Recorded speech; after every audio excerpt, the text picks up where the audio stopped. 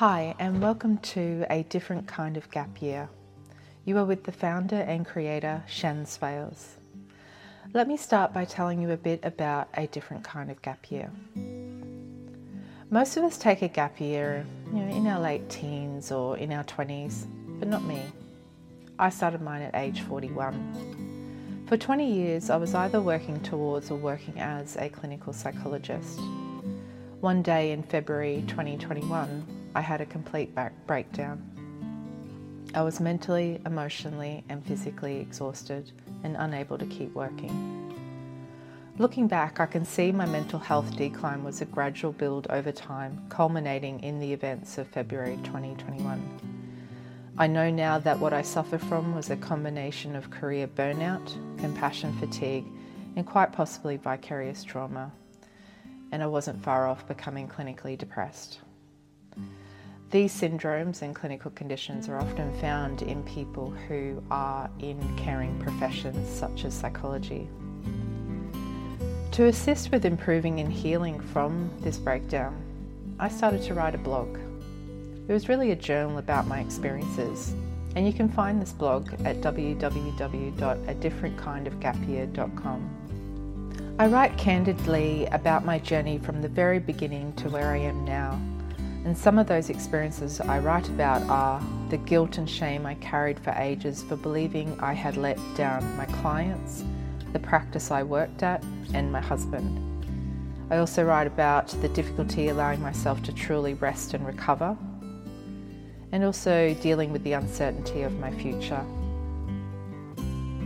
Besides writing the blog, I knew quite early on it would be helpful for me to talk to other caring professionals who may have or are experiencing similar declines with their mental health. So with this in mind, I started to think it would be great to have a podcast where I interview these individuals about their experiences, so more people out there could be witness to these stories. And by doing so, hoping to raise awareness on this really important topic, the mental health of the caring professionals. And, hopefully breaking any stigma a caring professional might have in not being well. On a much larger scale, I hope A Different Kind of Gap Year podcast can become a springboard for change in our community attitudes and the attitudes of these workers towards getting help. What could be more important than ensuring our caring professionals are well enough to take care of the rest of us? It's like what they say in the plane safety briefing when you're taking off. You need to put the mask on yourself before assisting others.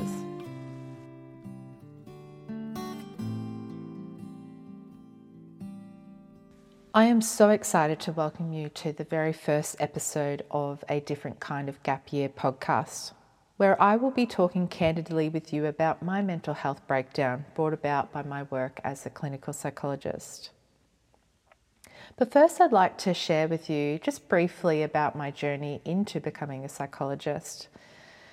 My journey to becoming a clinical psychologist was born out of a few conversations with a lovely regular customer of mine at a local cafe I worked at in my early 20s. At the time, I was at a crossroad. I wasn't happy career-wise with what I was doing, but I didn't know where I wanted to go. My customer, this lovely customer of mine, was studying psychology herself, and she was probably in her mid-40s at the time. And I think her love for it, and also my want to understand humans, and particularly myself, really put me on that path of psychology. So I completed my undergraduate training via distance in my hometown of Cairns, and then I moved to Brisbane to complete my honours year and postgraduate training in clinical psychology at Griffith University. And while I was studying psychology, I started my practical experience through volunteering with Lifeline, which is an Australian national crisis support line. I also worked at Centacare as a case manager for the long-term unemployed, and I actually worked there while I was in between. I'd finished my honours and I was considering whether to apply for postgraduate studies. And then I actually got into postgraduate studies, which was a little bit of a surprise for me. And while I was studying towards my clinical psychology masters, I worked for Quitline, which is a telephone support line for people quitting smoking here in Australia. I've also, throughout my training as a clinical psychologist, I was exposed to working in hospitals and community settings, and upon graduating and registering as a psychologist, I pretty much worked in private practices. So all up, I've been on the journey to becoming a psychologist or working as a counsellor or psychologist for, I'd say, around 20 years. Today I plan to share my story of my mental breakdown, my burnout. And by doing so, I hope I inspire my fellow caring professionals and others out there to know we are human too.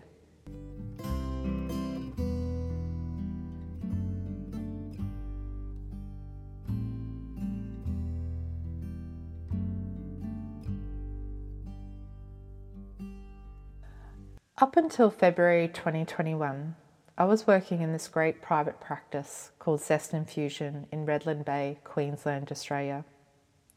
I've been working there for approximately 5 years, and for the majority of it, I worked full-time. I had a caseload of approximately 80 plus clients.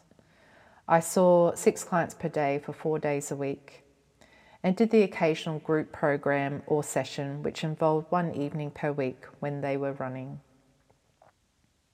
I set aside 1 day per week for non-client tasks, which ranged from report writing, following up phone calls to GPs, psychiatrists, emails, professional development, research to assist my clients in their coming sessions, and business-related tasks, tax, invoicing. I'd say a typical week would involve a solid 40 to 45, if not 50 hours per week.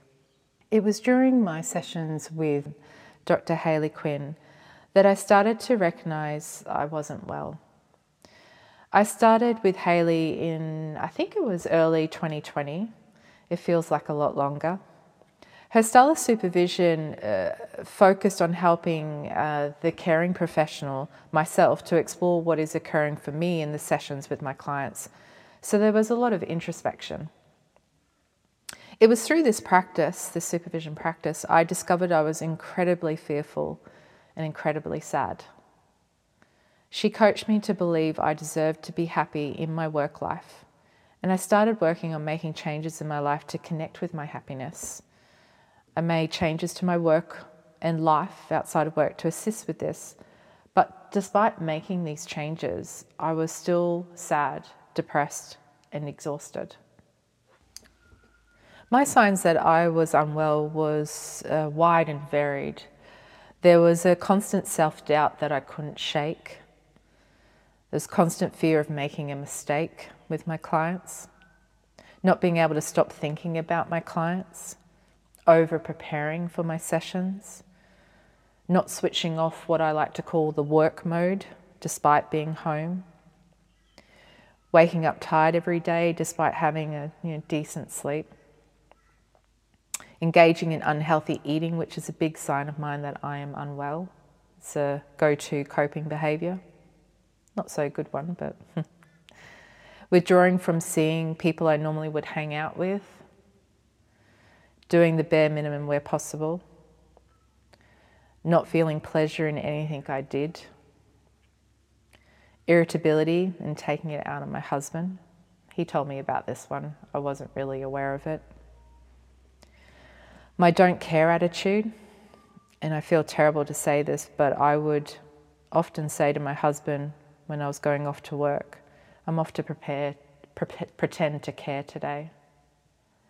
I still feel sick saying that. And I know I do care, but it was hard to care. Having no compassionate energy for others, so withdrawing from hearing, speaking, checking in with my friends, family, husband's well-being, despite wanting to know. And not being able to focus on my clients, finding myself becoming distracted when working with them. I was in survival mode, really, because I was constantly in threat mode. Being a psychologist, I wasn't a stranger to the fact that these symptoms, these warning signs, like put together, was screaming out career burnout, compassion fatigue, and quite possibly vicarious trauma and depression for me. I didn't put it together. However, there was a session I had with a client about a week before I had my mental breakdown. And this client was suffering from these syndromes as well, but also quite clinically depressed and quite possibly PTSD for her. But I left that session and I just had this moment of, voice within saying, you are her. You are experiencing some, if not a lot, of what she is experiencing. And this moment was a complete shock for me. My mind was like, no, that's not possibly true. But it was something to the core that was like, no, you are. You're not okay. The impact on not being well on my life and on my career has been, again, there's been so many impacts, but some of them has included, it was affecting my relationships, but most notably my marriage. And I do really think that if I continue to push things and continue to become increasingly unhappy, increasingly depressed, that it could do irreversible damage to my marriage. It contributed to picking up bugs all the time. I was always sick, and family would point this out to me, but I used to shrug that off. No, it's only mild, I only get mildly sick. But yeah, I was getting sick frequently. It led me to have a lot of sick days as well, not just because I would get physically sick, which often I would actually still go to work, but I had a lot of mental health days, and these increased in numbers, with a few months before I had the complete mental breakdown. It also affected my finances, of course. I work for myself, so there's no sick leave. So that would affect my bank account. And of course, having left my career, it has certainly affected my finances big time. It also made me question whether I really wanted to be a psychologist, and not whether I was good enough, although I certainly had those thoughts in my mind and they were there a lot, but that whether it was the path I was meant to be on as well. It also contributed to me being a person that I'm not particularly proud of. Now, don't get me wrong, I wasn't completely horrible, but I didn't want to be that irritable wife or partner. I didn't want to be that absent friend or family member. I didn't want to be non-compassionate towards my loved ones because I had nothing left. I didn't want to be unhappy all the time and depressed. And it just, it zapped my passion for life away. Like if I wasn't working, I was sitting on home on the couch watching reruns of, the Gilmore Girls. It affected my sleep.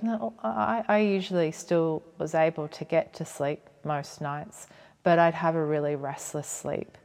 And often my dreams would be, not specifically about clients, but the gist of it would be worrying or stressing. They weren't fun dreams. And of course, like leaving my career altogether because of being unwell has set back a lot of things in my partnership with my husband, dreams that we have, in owning our own home or even buying a home, traveling, getting a second dog, and, just things that we want to do that take money. So, as I said, I left my career, my job, as a result of my mental health. And it was one of the hardest things I've ever done, hence why I'm writing a blog and doing a podcast about it and actually going to therapy as well. I was and still am at times racked with guilt, shame, fear and anxiety with having left my career, my job. The guilt and shame with no longer being able to help my clients and leaving them the way I did so abruptly. And the guilt and shame for impacting my director's source of income and the workload placed on her and the reception staff to assist the transfer of care of my client load when I left. The guilt and shame for letting down my husband in our partnership and our dreams for the future.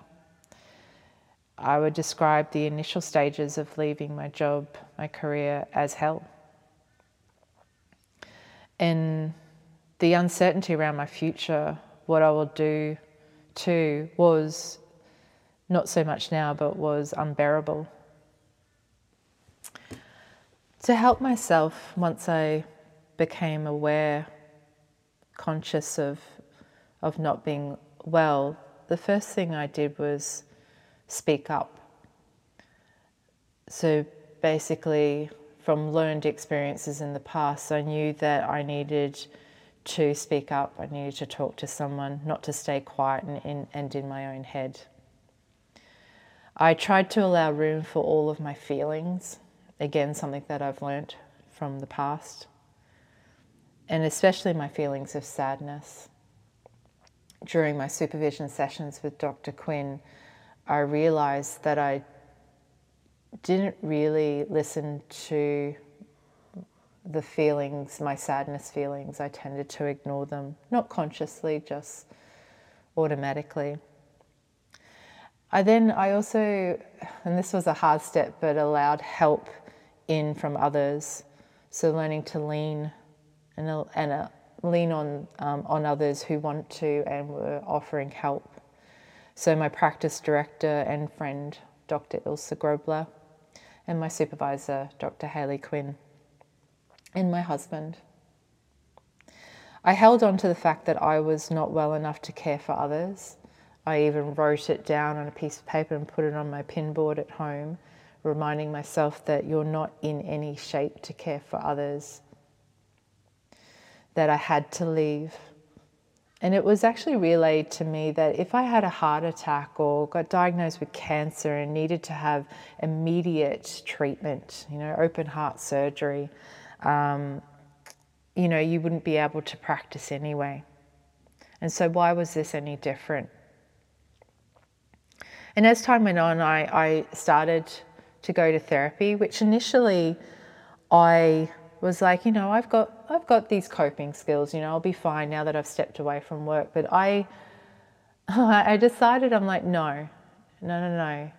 Even if you think, and even if that's true, take yourself off to therapy, lean on someone else for support to take care of you, to help you in processing with what you are going through. So I did. And what I've found so far is that it's really helping me work on knowing who I truly am, which I don't think I knew before or know yet. And I started my blog, my journal, which was a way to stay accountable to what I was feeling and not move back into old behavioural patterns of ignoring that.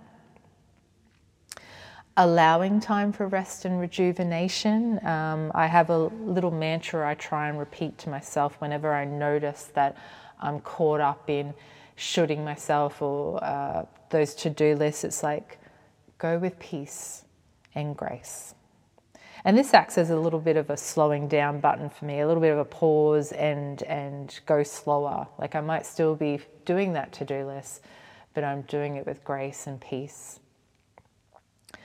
And I stuck to my routine of exercise and coffee in the morning with my gym friends. I was already in a very good habit of exercising daily, and when time permitted, I would also have a coffee with my gym buddies after the session and before I went to work. So I decided to keep that going because I knew this was a really helpful thing for me in supporting my mental health.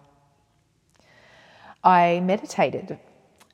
This was something I always felt pulled towards and did occasionally. I've made more of an effort to meditate since leaving work, particularly to help me be present with my feelings of sadness and any other feelings I was experiencing. I allowed a place to fuck up and learn as I go.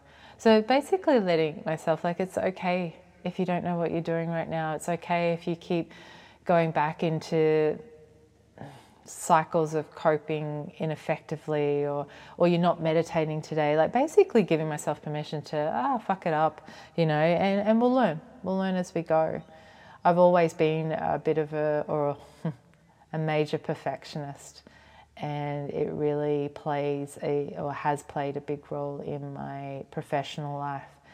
So this was really important to me, just to let myself make mistakes, make errors. It's okay, we'll learn from them. And allowed time and space for creativity and play. This was a big one for me. I know as a psychologist the importance of making space for creativity and play in our lives. I preach it to my clients. But was I doing it? No. So besides rest and rejuvenation and my therapy work and anything else on my list was also time for play and creativity. Part of taking care of myself since leaving my career, my job, has been to see a professional. Her name's Carla, and she's a clinical psychologist. And it's early days. We've only, I think, had about 6 sessions. And we focus mainly on my past, which has been very helpful. And in my previous experiences of seeking help from a psychologist, I've never really delved this deeply into my past. And I really find it's so far being an unraveling of self. I feel by getting to know my past and the people, relationships and events in it, I'm getting to know me, the true me. And, she's coming up, I really feel like I'm discovering her. And I'm in the midst of this discovery still, and it's exciting and a little bit scary, but mostly exciting. In this process too, I have chosen to open up to others. And this is, and was, and sometimes still is, but was terrifying at first. I know I fear letting people down, especially those who were directly affected by my decision to leave. I also fear others seeing me as not good enough, that I'm not a good enough psychologist, not a good enough person, not caring enough, not kind enough. So I fear letting people down, and I fear their judgment of me as a bad person. However, as I spoke up and things unraveled, I was mostly met with an outpouring of concern, love, admiration, affirmation, validation, kindness, understanding, compassion, warmth from the friends, family, colleagues, and clients. It was truly a humbling experience. And for those who did express their feelings of being let down and abandoned, which there were a few, I get it. I have. And for that, I'll be forever sorry. But it wouldn't be right to continue to have shown up in their lives, because I would have only gotten sicker and not being able to care for them in the way that they deserve. One of the first people that I opened up to was the director of the psych practice that I worked for at the time, Dr. Ilse Grobler. And I had set up a meeting, and this was after a supervision session where it became more apparent that I wasn't well, that I organised this meeting to discuss working towards finishing up or reducing my load more. I wasn't quite sure. And I remember when I started to talk about what was going on for me, that she wasn't surprised at all when I gave her the news, talked about where I was at. She suspected something wasn't well and I wasn't myself, that she had noticed things. And she immediately sprung into action. This amazing woman who what I see on the outside has a lot on her plate too, just was immediately there for me. No judgment, none of the fears that I had.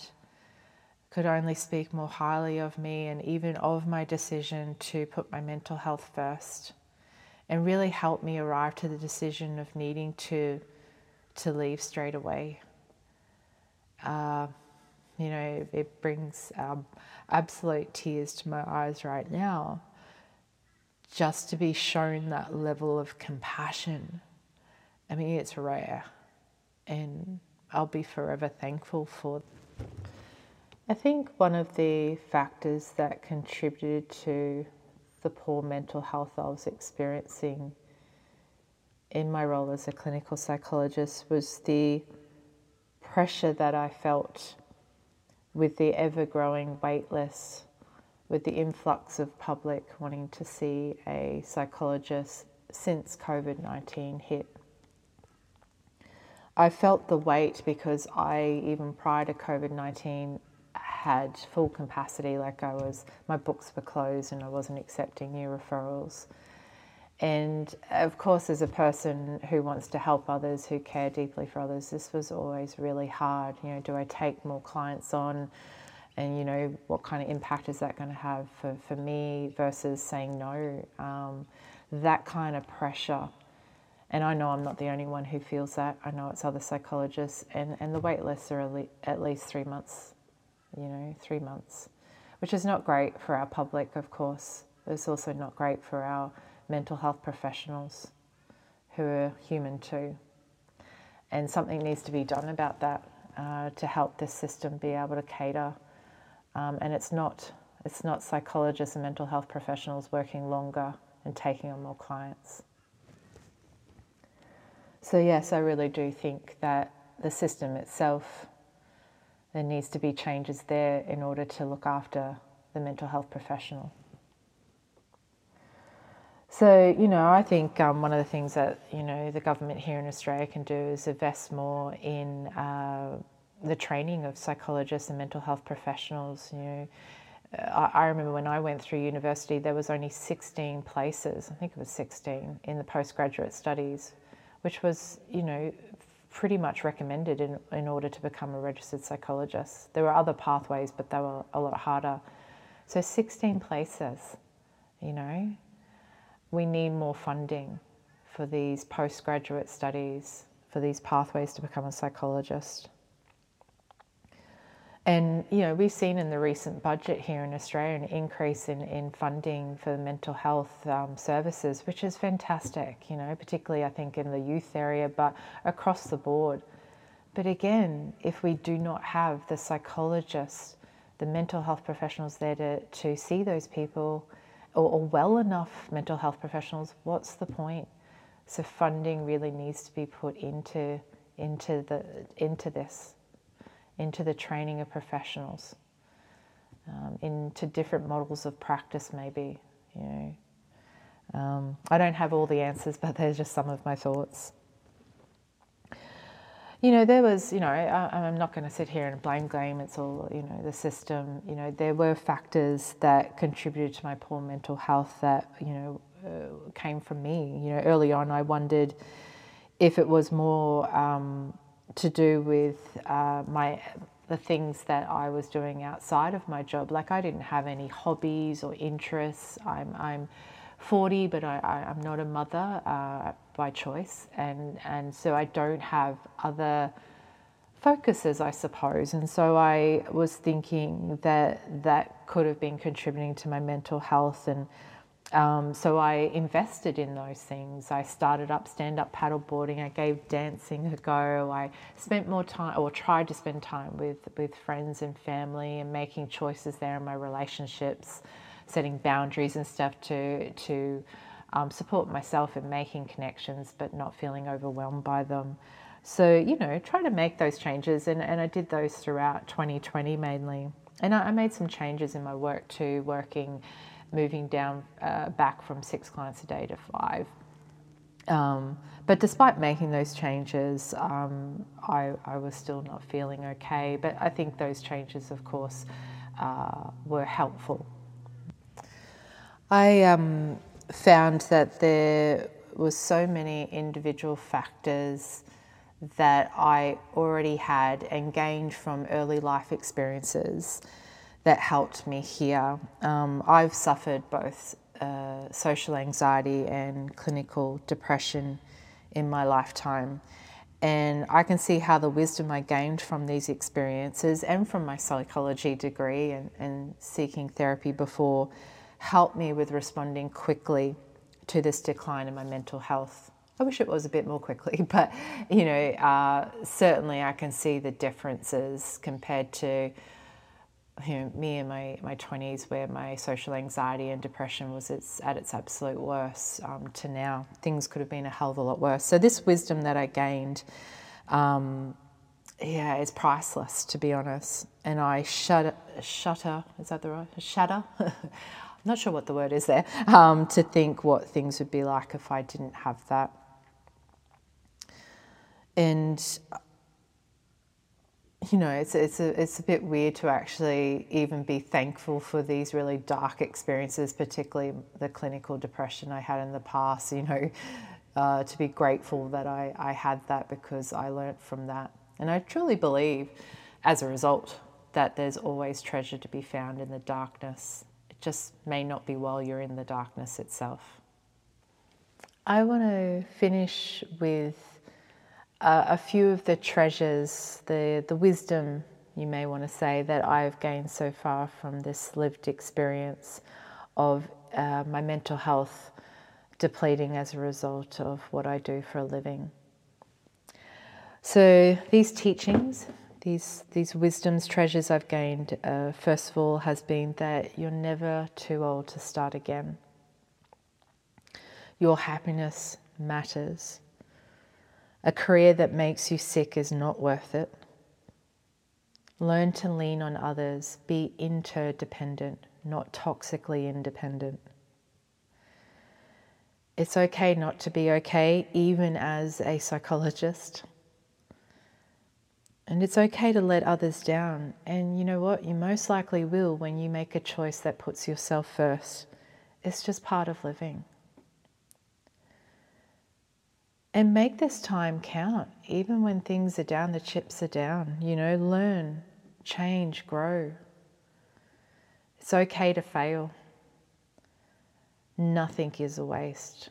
I certainly don't see the 20 years that I've devoted in this area as a waste. I never will. Some people actually are concerned about that when I tell them my story. Oh my God, you did this for 20 years. Geez, I just don't see it that way. Nothing is ever a waste. And dream big. This is a big one for me that I'm working on big time. I've always set limits on myself. I know now that that's been a protective thing, and I'm not doing it anymore. I am going to dream big, and I'm going to go for it. And if I stuff up, if I fail or whatever, well, hey, I gave it my best shot.